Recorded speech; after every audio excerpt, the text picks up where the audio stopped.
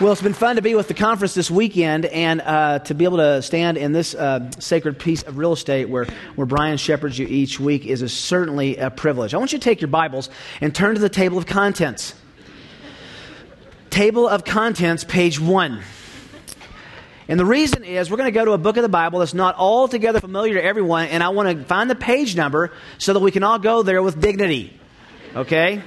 Look at Psalms, Proverbs, Ecclesiastes, Song of Solomon, Isaiah, Jeremiah. Do you see the book of Lamentations? See the book of Lamentations? See which page that is? Now let's all go there together. Okay, wasn't that easy? If you have tabs in your Bible, you're saying, no, I could have been there a lot faster. Lamentations chapter 3. I hope it's not that place in your Bible, if you have a newer Bible, where the pages are all stuck together. You know, not a lot of people do a lot of study in Lamentations chapter 3, and yet, great is thy faithfulness, we sing, comes right out of Lamentations 3. It is an amazing book. Before we turn there, our attention there, though, I want to tell you a little brief biography of one of my historical heroes. His name was Christopher Love. He was a Welshman and a Puritan preacher in the 17th century, and at age 33, he was just coming into the prime of his preaching ministry and his shepherding ministry there in London, and he was accused by the English government of high treason because he preached Christ over the primacy of the Church of England. He was arrested in May of 1651, endured what can only be called a kangaroo court, found guilty and scheduled for execution by beheading July 15th, 1651. By the way, appeals would postpone this another 6 weeks. Church of England didn't look kindly on men who preached Jesus Christ as the focus of the pulpit rather than the political agenda of the Church of England at the time.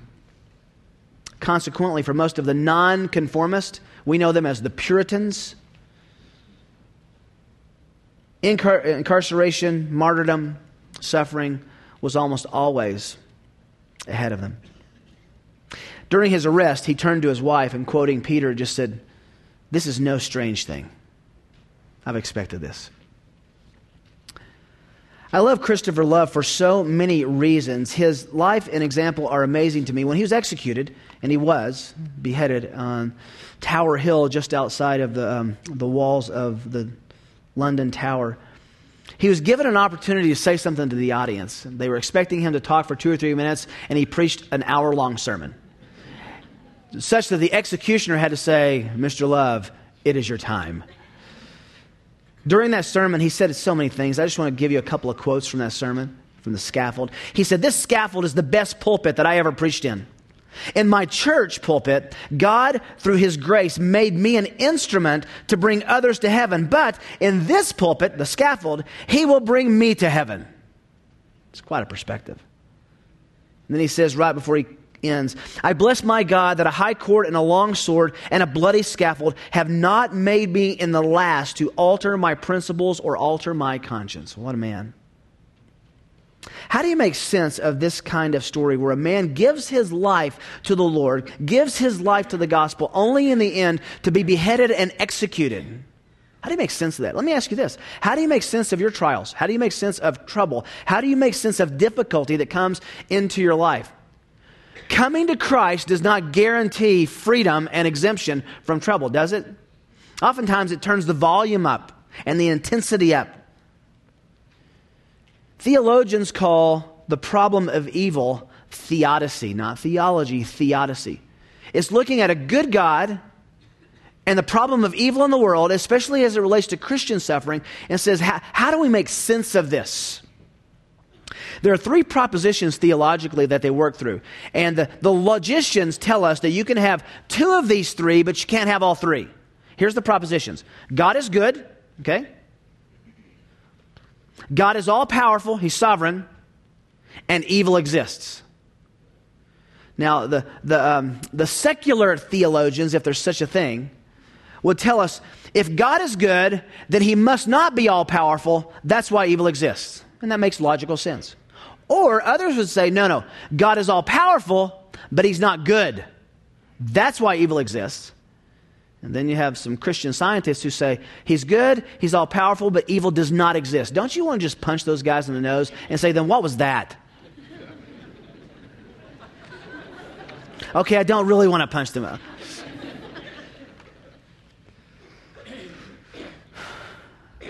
The biblical position, though, is that God is good, God is all-powerful and sovereign, and evil exists in a mysterious providence that we can see glimpses of understanding in this time, but probably not till heaven. Don't you like what C.S. Lewis says about going to heaven? He says, the first two words out of every Christian's mouth when they get to heaven will be, of course. It'll make sense then. Yes, evil and tragedy and suffering exist. Yes, God is infinite in goodness and power. Yes, God is almighty in sovereignty. Now, the reason I bring that up is that's where we find ourselves thinking about in the middle of the book of Lamentations. The book of Lamentations is a poetical depiction of the horrific atrocities that fell on the inhabitants of Jerusalem as Babylon came and wiped them out. It was a tragic time for these people. 587, Babylon's army invades, kidnaps the best of Israel's elite young people, destroys the temple. And Lamentations is perhaps the saddest book in the Bible. Get this, for 40 years, 4 decades, for 40 years, Jeremiah has preached faithfully. Now get this, without one convert. I mean, just put yourself in his Birkenstocks for a second. He has preached for 4 decades, faithfully, not one person has turned. I mean, I always think of Jeremiah and Jonah. Jonah didn't even want to go to Nineveh. You know, he goes the opposite way, thrown overboard, fish gets sick of him, throws him up on the shore. He goes back to Nineveh. And this is Jonah's message. Well, I don't guess you guys want to repent, do you? And 500,000 people get saved. He doesn't like that. Goes up on a hill. Have you ever read the end of Jonah? I mean, he goes up on a hill and he's pouting about God saving these people. And he's sitting under some shade and a caterpillar comes and eats the shade. And then you turn the page and the book's over. And you keep wanting to say, did someone take a page out of my Bible? That's it? Shows you that God's involved in it. God measures success by faithfulness, not by numbers. Jeremiah was a blazing success of faithfulness. He preaches 40 years, not any converts. Now Nebuchadnezzar has destroyed the city. He goes up probably on the Mount of Olives, looks across the city to the Temple Mount, and pens these poems, these 5 poems, as a funeral dirge of a once proud city. You know, a lesser man would have said, I told you so. I kept telling you, if you don't obey God, if you don't come back to God, this is going to happen. Instead of doing that, he weeps, he laments. That's what this book is, about the people's failure to return to God. The city's burned, pillaged, brought to ruins, and he composes 5 poems, which is the book of Lamentations. And when you read it, you find the tender side of the fiery prophet. Jeremiah was the warning that looked ahead, the book of Jeremiah. Lamentations is the mourning that looks back. Lamentations is interesting to me because it's the most emotionally autobiographical book in the prophets. We find out more about Jeremiah in his own heart here than perhaps anywhere. Now look at chapter 3. We need to get to a certain section in that, but I want you to read with me. I'm going to follow along as I read the first part of this chapter. This is the middle poem of the 5 poems. And just to give you a little structure in how the Hebrew works, there are 2.5 poems that build to 3 questions and 2.5 poems that fall after 3 questions. Let's just read this part of the poem up to these questions. Jeremiah, watching the city burn, says this: I'm the man who's seen affliction because of the rod of his wrath. He's driven me and made me walk in darkness and not in light. Surely against me he has turned his hand repeatedly all the day. Reminds me of Daniel. Daniel in Daniel 9, when he discerns that the people are time to go back to Israel, he personalizes the sin. Jeremiah doesn't say, oh, those wicked rebels. He says, this is me. I am a part of this judgment as well. He's caused my flesh and my skin to waste away, broken my bones, besieged and encompassed me with bitterness and hardship. In dark places he's made me dwell like those who've long been dead. He's walled me in so that I cannot go out. He's made my chain heavy, and even when I cry out and call for help, he shuts out my prayer. He's blocked my ways with hewn stone. He's made my paths crooked. He is to me like a bear lying in wait, like a lion in secret places. He's turned aside my ways and torn me into pieces. He's made me desolate. Verse 12 is amazing. Verse 12. God, He has bent His bow and set me as a target for the arrow. You ever felt that way? You ever just wanted to turn to God and say, do you remember I'm on your team? Tragedy, suffering, sickness, death, conflict. He made the arrows of His quiver to enter my inward parts. I've become a laughing stock to all my people. Their mocking song all the day long. We find out from reading Jeremiah. Kids would walk by the prophet on the side of the street preaching about the coming judgment, and they would make little songs up and mock him. He's filled me with bitterness. He's made me drunk with wormwood. He's broken my teeth with gravel. He's made me cower in the dust. My soul has been rejected from peace. I've forgotten happiness. You ever felt like that? I've forgotten happiness. So I say, my strength is perished, and so has my hope from the Lord. Now, Jeremiah is brutally honest with how he feels about his own difficulty. And I think there's a tremendous value in us being honest about those times in our lives when we're like that as well. But then he does something that we need to learn to do ourselves. He learns to preach, ready for this? To his heart. He learns to preach to himself. His mind has now set up a pulpit, and his heart is now the audience.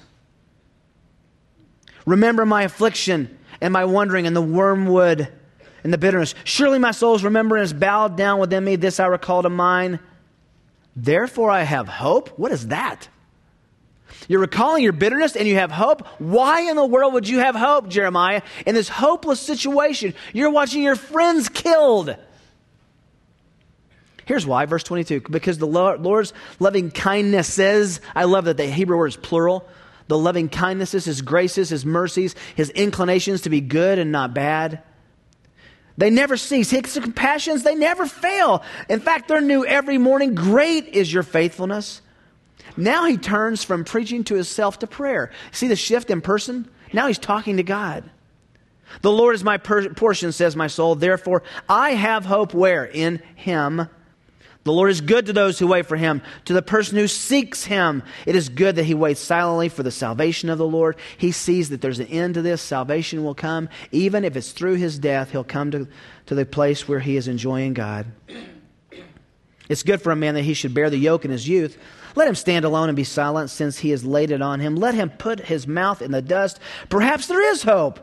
Let him give his cheek to the smiter. Let him be filled with reproach, for the Lord will not reject forever. For, I love this, if He causes grief, then He will have compassion according to His abundant loving kindness.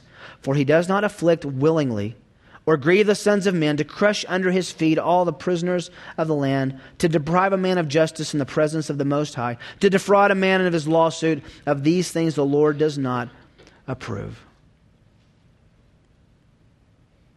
Now we come to 3 questions that Jeremiah asks. And this is the heart of our time. If you want to take notes, if you're following an outline, our outline is going to follow along these 3 simple questions. Now, I got to tell you before we start that these questions are really not questions, they're statements. And every husband understands this, okay? My wife often asks me questions. They're not questions. They are not questions. Just a few weeks ago, honey, are you really going to wear that tie with that coat? That wasn't a question. Sweetheart, are you going to take the trash out tonight? That's not a question. They're statements. And in these questions that Jeremiah asks, the question involves the answer. The question is a statement, a hypothetical consideration that accents a theological truth. If you want to follow along, we're going to find 3 theological reminders when facing a difficulty. This is for the Christian who loves Christ, who knows God, who can see theological implications in their difficulty. 3 theological reminders when facing difficulty. You know, we were singing last week in my in my church this song, and I was thinking about this passage in preparation for this coming week. We're singing, "It Is Well With My Soul." That one line, "Whatever my lot, thou hast taught me to say, it is well with my soul." What a statement. Whatever my lot, whatever happens, I can say it is well with my soul. Can you say that? The answer is only if you have these theological pillars established in your heart. The first theological reminder when facing a difficulty is this: God is sovereign over people. God is sovereign over people. Jeremiah asks this question in verse 37. Who, there's the people, who is there who speaks and it comes to pass unless the Lord has commanded it?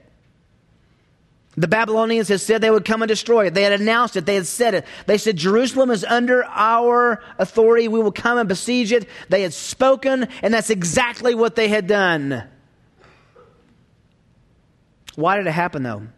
Was it because they said they would do it? Jeremiah takes a contrary opinion to that. Men are only tools in the great God's hand that he picks up and sets down at his own disposal.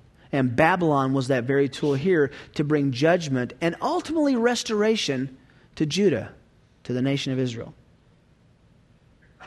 God is not some idle or foreign or forgetful deity sitting back comfortably in heaven, leading an inactive life, giving the world up to chance, letting things happen, even doing things himself at random.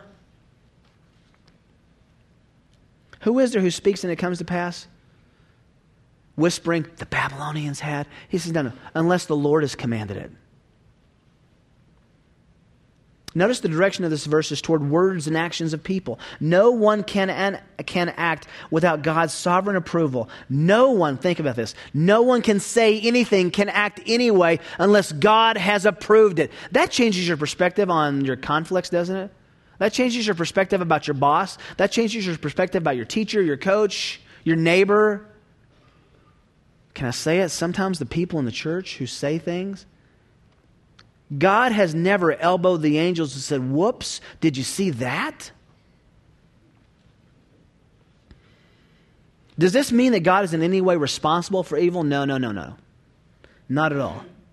When sin is involved, he uses it for his glory and our benefit, but he's never responsible for evil. Even Joseph said, you meant this for evil, but God meant it for good. Genesis 50, verse 20. How do you view the actions of others? Are you keenly aware that they are being used specifically by God in their words and actions in your life? The next time someone says something that really upsets you, that digs at you, you can step back and say, who is there who speaks? And it even makes it happen and comes to pass unless the Lord has commanded it. God has never forgotten. Romans 8:28. We know that God does what? What's the word? God causes all things. Do you know what all means? It's a big giant Greek word. You know what all means? All. God causes all things to work together for good. But there's a caveat to those who love him and those who are called according to his purpose. Only those who know and have embraced the gospel and know Jesus Christ can have this perspective and the confidence that God is for them and not against them. No one can do or say anything to you that God does not ordain and allow, and that should bring hope and not despair. There's a second theological reminder. God is sovereign not just over people, but over circumstances. He's sovereign over circumstances. Jeremiah asks a second question in verse 38. Is it not from the mouth of the Most High that both good and ill, it's an interesting Hebrew word, ill, evil, calamity, go forth? The Puritans said, God is too wise to err and too good to be unkind. We have to make a choice this morning. Either we believe in a God who has an absolute, complete control over his universe, or we have a God who has problems and has limitations. The Bible is clear that God is sovereign. What does sovereignty mean? It means that God's care and control over his creation is for his glory and the good of his people. He's always in control. He's even in control of the prince of the power of the air. Read Job. Satan can't act without God's permission. Psalm 135, verse 6. Whatever the Lord pleases, he does. Psalm 115, verse 3. Our God is in the heaven and he does whatever he pleases. Do you believe that? Do you believe that God does whatever he pleases? I remember I was an 18-year-old reading Knowledge of the Holy by A.W. Tozer. Highly recommend that book. Blew my mind. I kept turning pages and thinking, why have I not known about this God? I didn't know I had grown up in a liberal Southern Baptist church and just didn't know. I just kept reading, wow, what a God. What a God. What a God.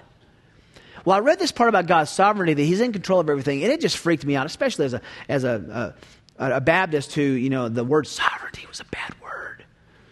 And I'm like, God's okay if he's in control. And it freaked me out. And I remember I just read that chapter and I went out to the mailbox for my mom to get the mail. And I was walking out to the mailbox thinking, God knows I'm going to go. So I stopped. But he probably knew I was going to stop, so I went.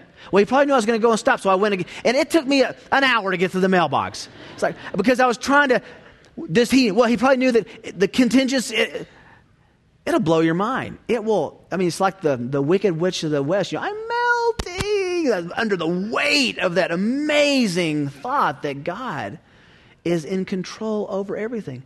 Jesus said, not even a bird can die without God's sovereign control. He's called the ruler of all things in 1 Chronicles 29:12. The blessed and only ruler, 1 Timothy 6:15. He's such a sovereign ruler that he actually has, are you ready for this? The hairs of our head, not counted, but numbered. Numbered. In the shower this morning, there went 487. He's got them numbered. He knows what. Now, that's easier for some of you, for God, than others. He is sovereign. Nebuchadnezzar came to grips with that. Ecclesiastes 7:13, consider the work of God, who's able to straighten what he's bent.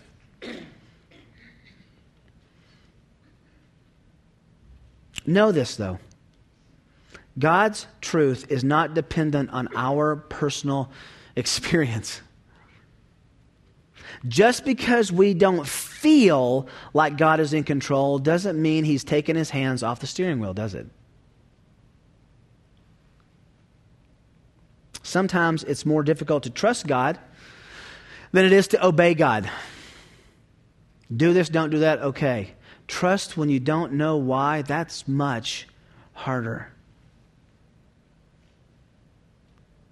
Get the news from the doctor about yourself or a loved one. And the wonderful reminder in this text is no circumstance is outside of God's sovereign control. Our shock is not matched by God's shock. He doesn't say, oh, I didn't know that.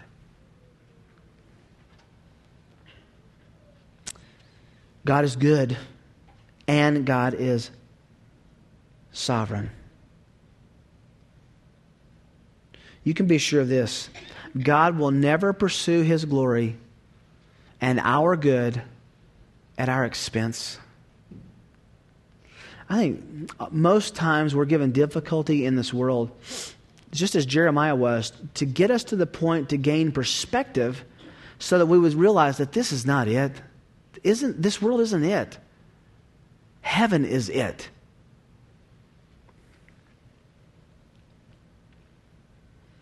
C.S. Lewis calls our greatest problem in this world not the problem of evil, not the problem of trials. He says our greatest problem is the problem of pleasure. He's got a whole essay on this where he says our problem is when we're experiencing pleasure and things are going well, we don't come to the place where we seek God like when things are not like that. So he actually says at the end of that essay, we should pray for difficulty. I know I probably should, but I'm just not there yet.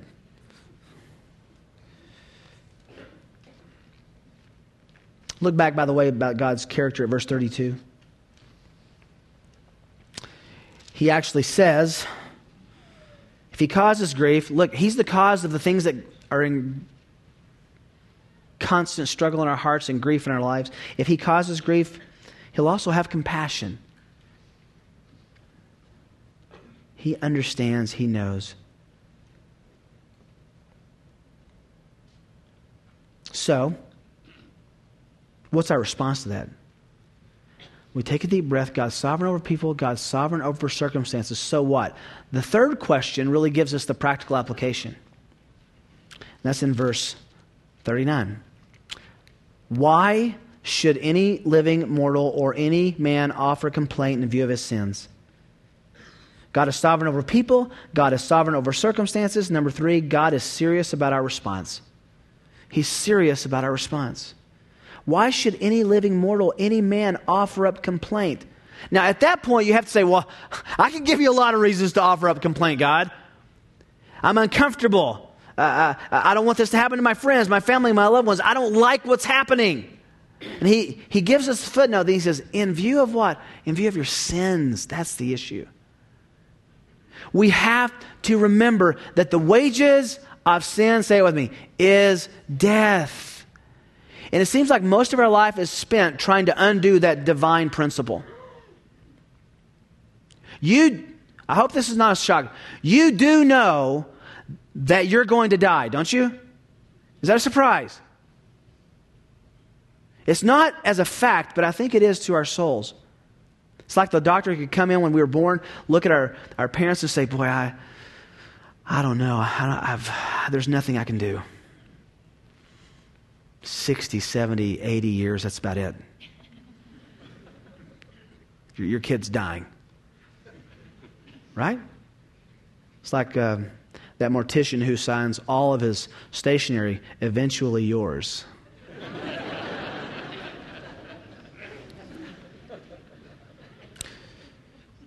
Wages of sin is death. Why can we offer up complaint in view of our sins? I think we have to go all the way to the end and say, we are going to die because of our sin. We'll live because of Christ beyond that. But we understand that's the end. That the wages of sin is death.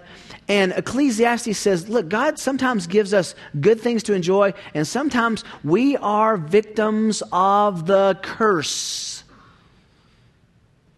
of the world around us. But we're masters of the curse that's within us in the execution of our own sin. He says, look in your own heart. Really, do you really have anything to complain about? One of my favorite Puritans, Horatius Bonner, said this: man's dislike at the sovereignty of God arises from his suspicion of God's heart. Wow. We're suspicious of God. God has said, you're doomed because of your sin, but I've sent my son as the hope. And once you have him, it could be bad or good the rest of your life. It doesn't matter, because there is a hope forever in heaven. Man, can you compare forever to now? It's part of what this verse encourages us to do. We should stop complaining. Wow, are we complaining, aren't we? How can we offer up complaint in view of our sins? Complaining is a serious affront to God and His sovereignty. Complaining says, God, I know better than you.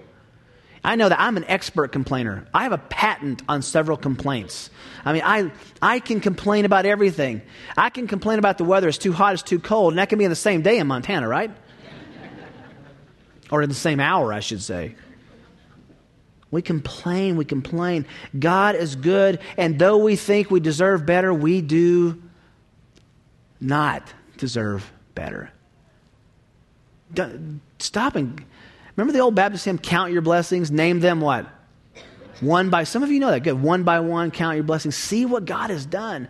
We often look at what we don't have rather than what God has done in His providence. He's given us so many blessings to enjoy. Stop and consider. Verse 40 then says, let us examine and probe our ways, and let us return to the Lord.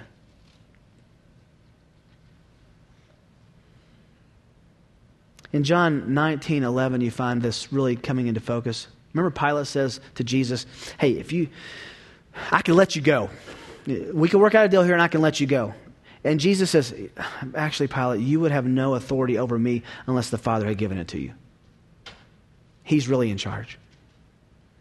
He was even sovereign over the death of His Son. It pleased God, Isaiah 53, to what?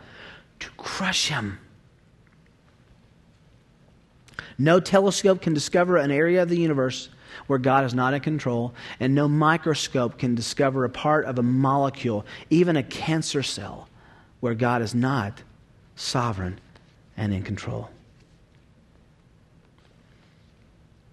Randy Alcorn has a wonderful book on heaven. I can't improve on his words about perspective. Here's what he says. Earth is an in-between world touched by both heaven and hell. Earth leads directly into heaven or directly into hell, affording a choice between the two. The best of life on earth is a glimpse of heaven. The worst of life is a glimpse of hell. For Christians, I love this. For Christians, this present life is the closest they will ever come to hell. Isn't that good news? But then he says this. For unbelievers, this life is as close as they will ever come to heaven. It's perspective. It's perspective. When Christopher Love was in prison, there's an interesting book written by Don Kistler called A Spectacle Unto God, where he chronicles Love's life and Love's death. And when he was in prison, he was given the freedom to write letters back and forth to people, some of which to his wife. By the way, he was executed with 2 young children, and his wife was 8 months pregnant with their 3rd child when he was executed. The night before his execution, Mary Love, his wife, wrote him a letter. I want to read that letter to you. It's a few paragraphs long. And it's such a fitting application of what Jeremiah has taught us. That God is sovereign over people, circumstances, and serious about our response. I want you to listen to this letter. Listen to a couple things. Listen to his influence over her. The theology that she's spouting back to him when he's going to die the next day is amazing. Listen also to how she sees the executioner's axe and sword and who it really comes from. July 14th, 1651. It's Old English, but I won't try to correct it. And I think you'll follow along pretty easily. Before I write a word further, Christopher, I beseech thee, think not that it is thy wife, but a friend that now writes thee. I hope thou hast freely given up thy wife and thy children to God, who hath said in Jeremiah 49:11, leave thy fatherless children, I will preserve them alive, and let thy widow trust in me. Thy Maker will be my husband, and a father to thy children. Oh, that the Lord would keep thee from having one troubled thought for thy family. I desire to freely give thee up into the Father's hands, and to not only look upon it as a crown of glory for thee to die for Christ, but as an honor for me that I should have a husband who leaves for Christ. I dare not speak to thee, nor have a thought within my own heart of my unspeakable loss, but wholly keep my eye fixed on thy inexpressible and inconceivable gain. Thou leavest but a sinful mortal wife to be everlastingly married to the Lord of glory. Thou leavest but children and brothers and sisters to go to the Lord Jesus Christ, thy elder brother. Thou leavest friends on earth to go to the enjoyment of saints and angels and the spirits of just men made perfect in glory. Thou dost but leave earth for heaven and exchange a prison for a palace. And if natural affections should begin to arise, I hope the Spirit of grace that's within thee will quell them, knowing that all things here below are but dung and dross in comparison of those that are above. I know that thou keepest thine eye fixed on the hope of glory, which makes thy feet trample on the loss of earth. My dear, I know God hath not only prepared glory for thee, but thee for it. And I am persuaded that he will sweeten the way for thee to come to the enjoyment of it. When thou art putting on thy clothes tomorrow morning, oh, think, I'm putting on my wedding garments to go be everlastingly married to my Redeemer. And when the messenger of death comes to thee, let him not seem dreadful, but look on him as a messenger that brings thee tidings of eternal life. When thou goest up the scaffold, think as thou saidst to me, that it is but a fiery chariot to take thee up to the Father's house. Then this sentence. And when thou layest down thy precious head to receive thy Father's stroke. Is that amazing? remember what thou said to me. Though my head was severed from my body, yet in a moment thy soul should be united to thy head, the Lord Jesus Christ in heaven. And though it may seem something bitter that by the hands of men we are parted a little sooner than otherwise we might have been, yet let us consider that it is the decree and the will of our Father, and it will not be long ere we shall enjoy one another in heaven again. Let us comfort one another with these sayings. Be comforted, my dear heart. It is but a little stroke, and thou shalt be where the weary shall be at rest, where the wicked shall cease from troubling.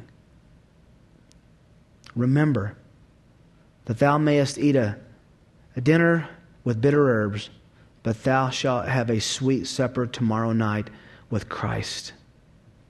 My dear, by what I write to thee, I don't undertake to teach thee, for these comforts I've received from the Lord by you, by thee. I write to you no more, nor trouble thee any further, but commit thee into the arms of God, with whom ere long I shall be. Farewell, my dear. I shall never see thy face more until we both behold the face of the Lord Jesus together on that great day. That's perspective. I hope you have that because you believe and embrace that God is in control over the people around you, the circumstances you encounter, and He's serious about our response. Father, we want to respond to our difficulties with the theology that Mary Love applied to her own heart. Give us comfort. Give us encouragement. Give us perspective that can only come from believing and entrusting Jesus, our Savior, and the gospel that saves us. Pray for this precious church, Lord, here in Bozeman, that this city would see and experience men and women, young people, children who have a perspective like this, who are untouched by the things that threaten, the difficulties that cause us stress, discouragement. Turn on our theological perspective to love you more, to display you better, and to enjoy the grace that's ours in Christ. And I want to pray for those people who are in a difficult circumstance right now. Lord, let this text sing your sweet music in their ears. In Jesus' name, amen.